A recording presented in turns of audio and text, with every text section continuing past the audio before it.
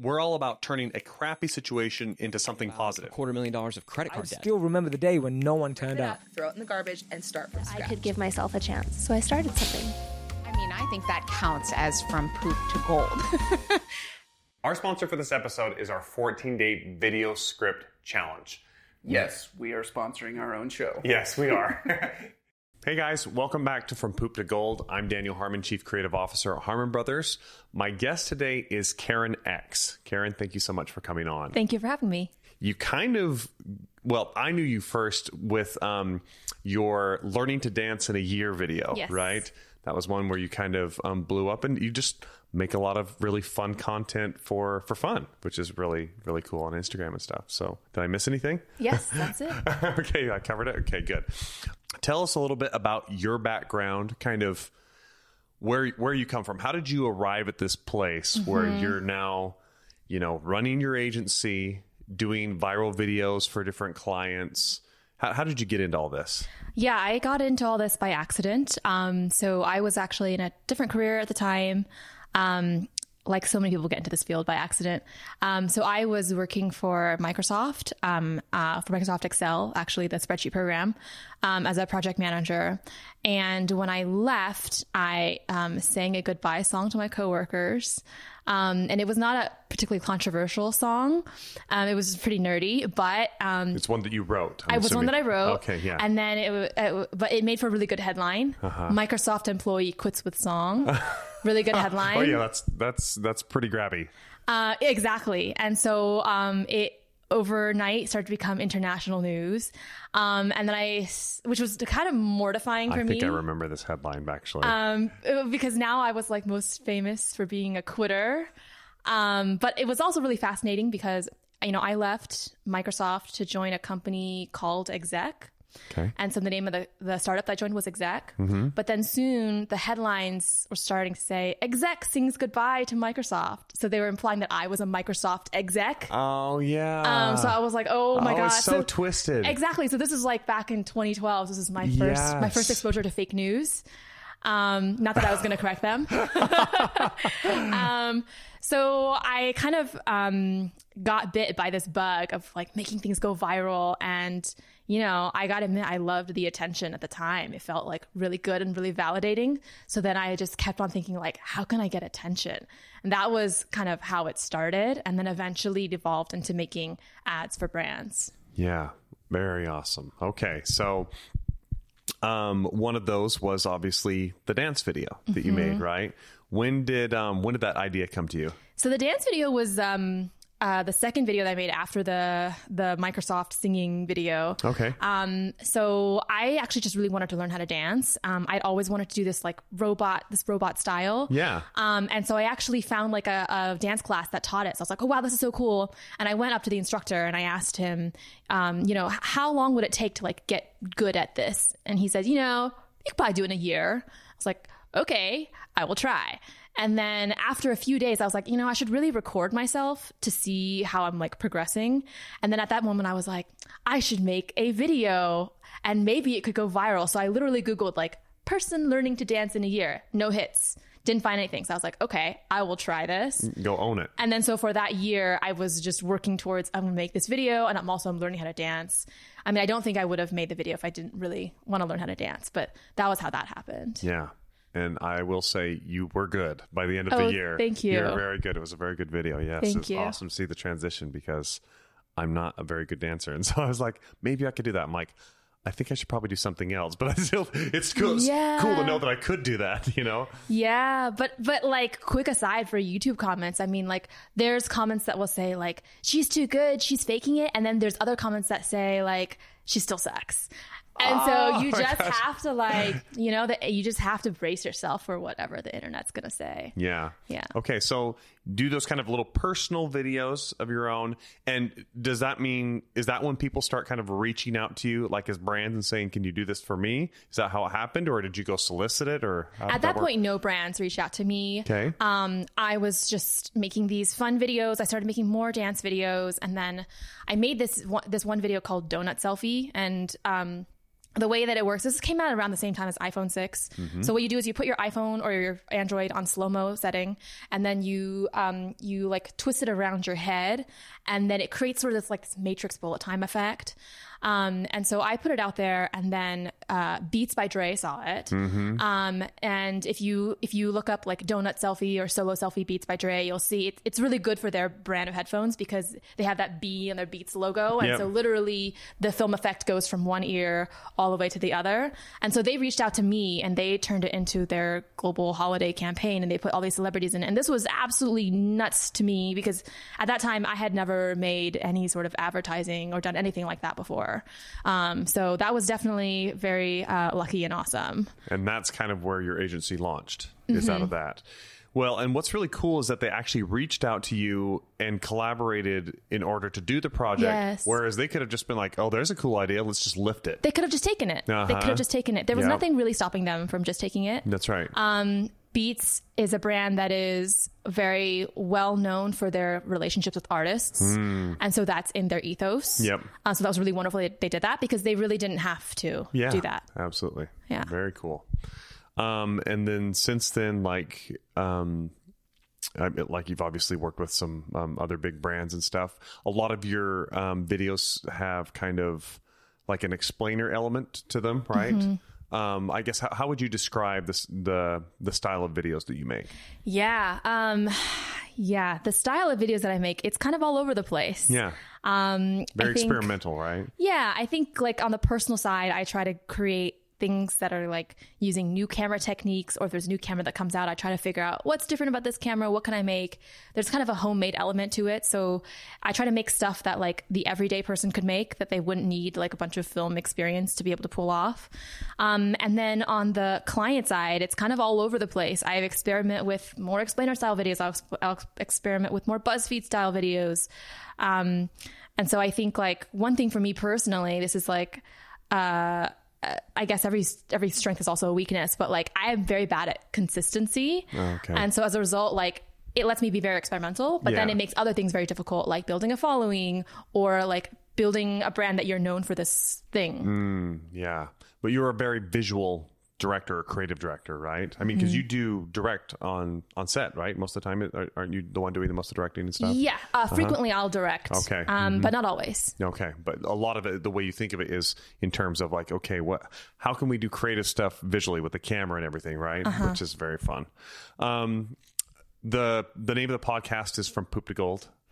So I'm aware. I'm a fan. So the theme obviously is finding those stories where you've taken a really crappy situation and turned it into something positive. And when I mention that, what comes to mind in your life or your career where you've had that kind of a circumstance from going from the lows and then turning it into a high? Yeah, going from a crappy situation into something positive. I think like a few things instantly come to mind. So the first example I think is when I was at Microsoft, I really thought I had landed my dream job.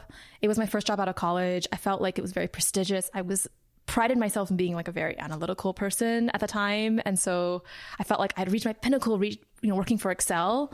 And so I think like there's this misconception about your dream job where I think people will think like, that's my dream job. And then they'll go get it and they might actually achieve it. And then they're there and they might not be happy. And then that's when the existential crisis comes. It's like reality minus expectations or expectations minus reality, right? It's happiness. And so I think like I expected that it would be everything I ever wanted, but then, it wasn't. And it wasn't, I think at a young age, you don't really know what you want. Like I remember a mentor saying to me, like, are you a big company person or a small company person? I was like, I have no idea. This is my first job. Like, how would I know? And so I ended up kind of very unhappy in that situation, but also feeling like I didn't deserve to be unhappy. And so I think that's maybe something that a lot of people can relate to, is that they feel like they should enjoy this thing that they worked hard towards, but they don't. And then I remember like I, desperately wanted to leave, just because the job wasn't right for me. Nothing about like, I think Microsoft is a great company. They've done a lot of great things in the last few years, but it wasn't the right role for me. Exactly. And so I was interviewing and My kind of style is for interviewing, at least at the time, was basically just like, let me show them how hard I'm gonna like work and prep for this. And so I was interviewing actually for a job at Evernote, which I at the time like decided that's my dream job now, you know, because you just get in your head like that's my dream job. And so I ended up like, I wrote like a song for them, which I went into the interview and I performed, and it was like cricket. It was not well received. It was not quite like your exit from Microsoft. Right. No, it was not well received at all. And I desperately wanted this job, and I had spent 50 hours like creating like an app concept, and I like learned After Effects and like animated it and made all this stuff for them. I like went overboard basically to try to get this job. Yeah. Just thinking like, I would just brute force my way in, like I had learned previously. You were going to stand out from the crowd. Works. Yeah, exactly. And I figured, you know what? Like, if I get rejected, at least I know that I like did everything I could. Yeah. And of course, I got rejected, but still, it was just like at that moment, it was just so. I think everyone's had an experience where they're like they you know, they have in their head this is their dream job, and then they get rejected from that, and they need to recover from that. But I think like, in retrospect, I think the Evernote team actually could see something that I couldn't, which was that actually I was not a fit for that team. Mm-hmm. And there was just no way that I could see that, because I'm just thinking like, you know, single track mind, that's my goal. I'm going to go get that thing. And so in retrospect, like it was absolutely the right thing for me. And by that door closing, it set me on a different path, and I'm doing work that's much more better suited for me than working on like office productivity software now. But I just think like this from poop to gold concept, anytime there's like a rejection, I know it's cliche advice, but you really have to have faith that things work out. For sure. Yeah. 100%. Awesome. And so coming out of that, you were, you know, dropped down essentially with the, you know, realizing your dream job wasn't actually your dream job. Mm-hmm. And then also going for what you thought was your dream job and not getting that one. Mm-hmm. And then coming up out of it, how is the next portion of that is just going in and making those videos, I'm assuming, right? Yeah. So I made these videos for fun. It was never, there was never a point where I was like really aspiring to be a video creator for a living until right before I became that. Yeah. And so in many ways it happened by accident. And so I think like there's this traditional, you know, where do you see yourself in 5 years thing, but with the internet, that just does not apply. Yeah. Because for me, every opportunity that I've had that's been really cool, there would have been no way to foresee that even like 6 months in advance. Yeah. Just because of how quickly things change. And I think also, you know, if you have that track of like, if you become too singularly focused on goals, it can cause you to miss opportunities and serendipity along the way, which I'm someone who tends to like get obsessed with a goal. So I've had to keep that in check. Okay. That makes sense. What strategies do you use to make sure these stories that you create for your clients get out there? Mm-hmm. What strategies are you using to kind of drive the virality behind these campaigns?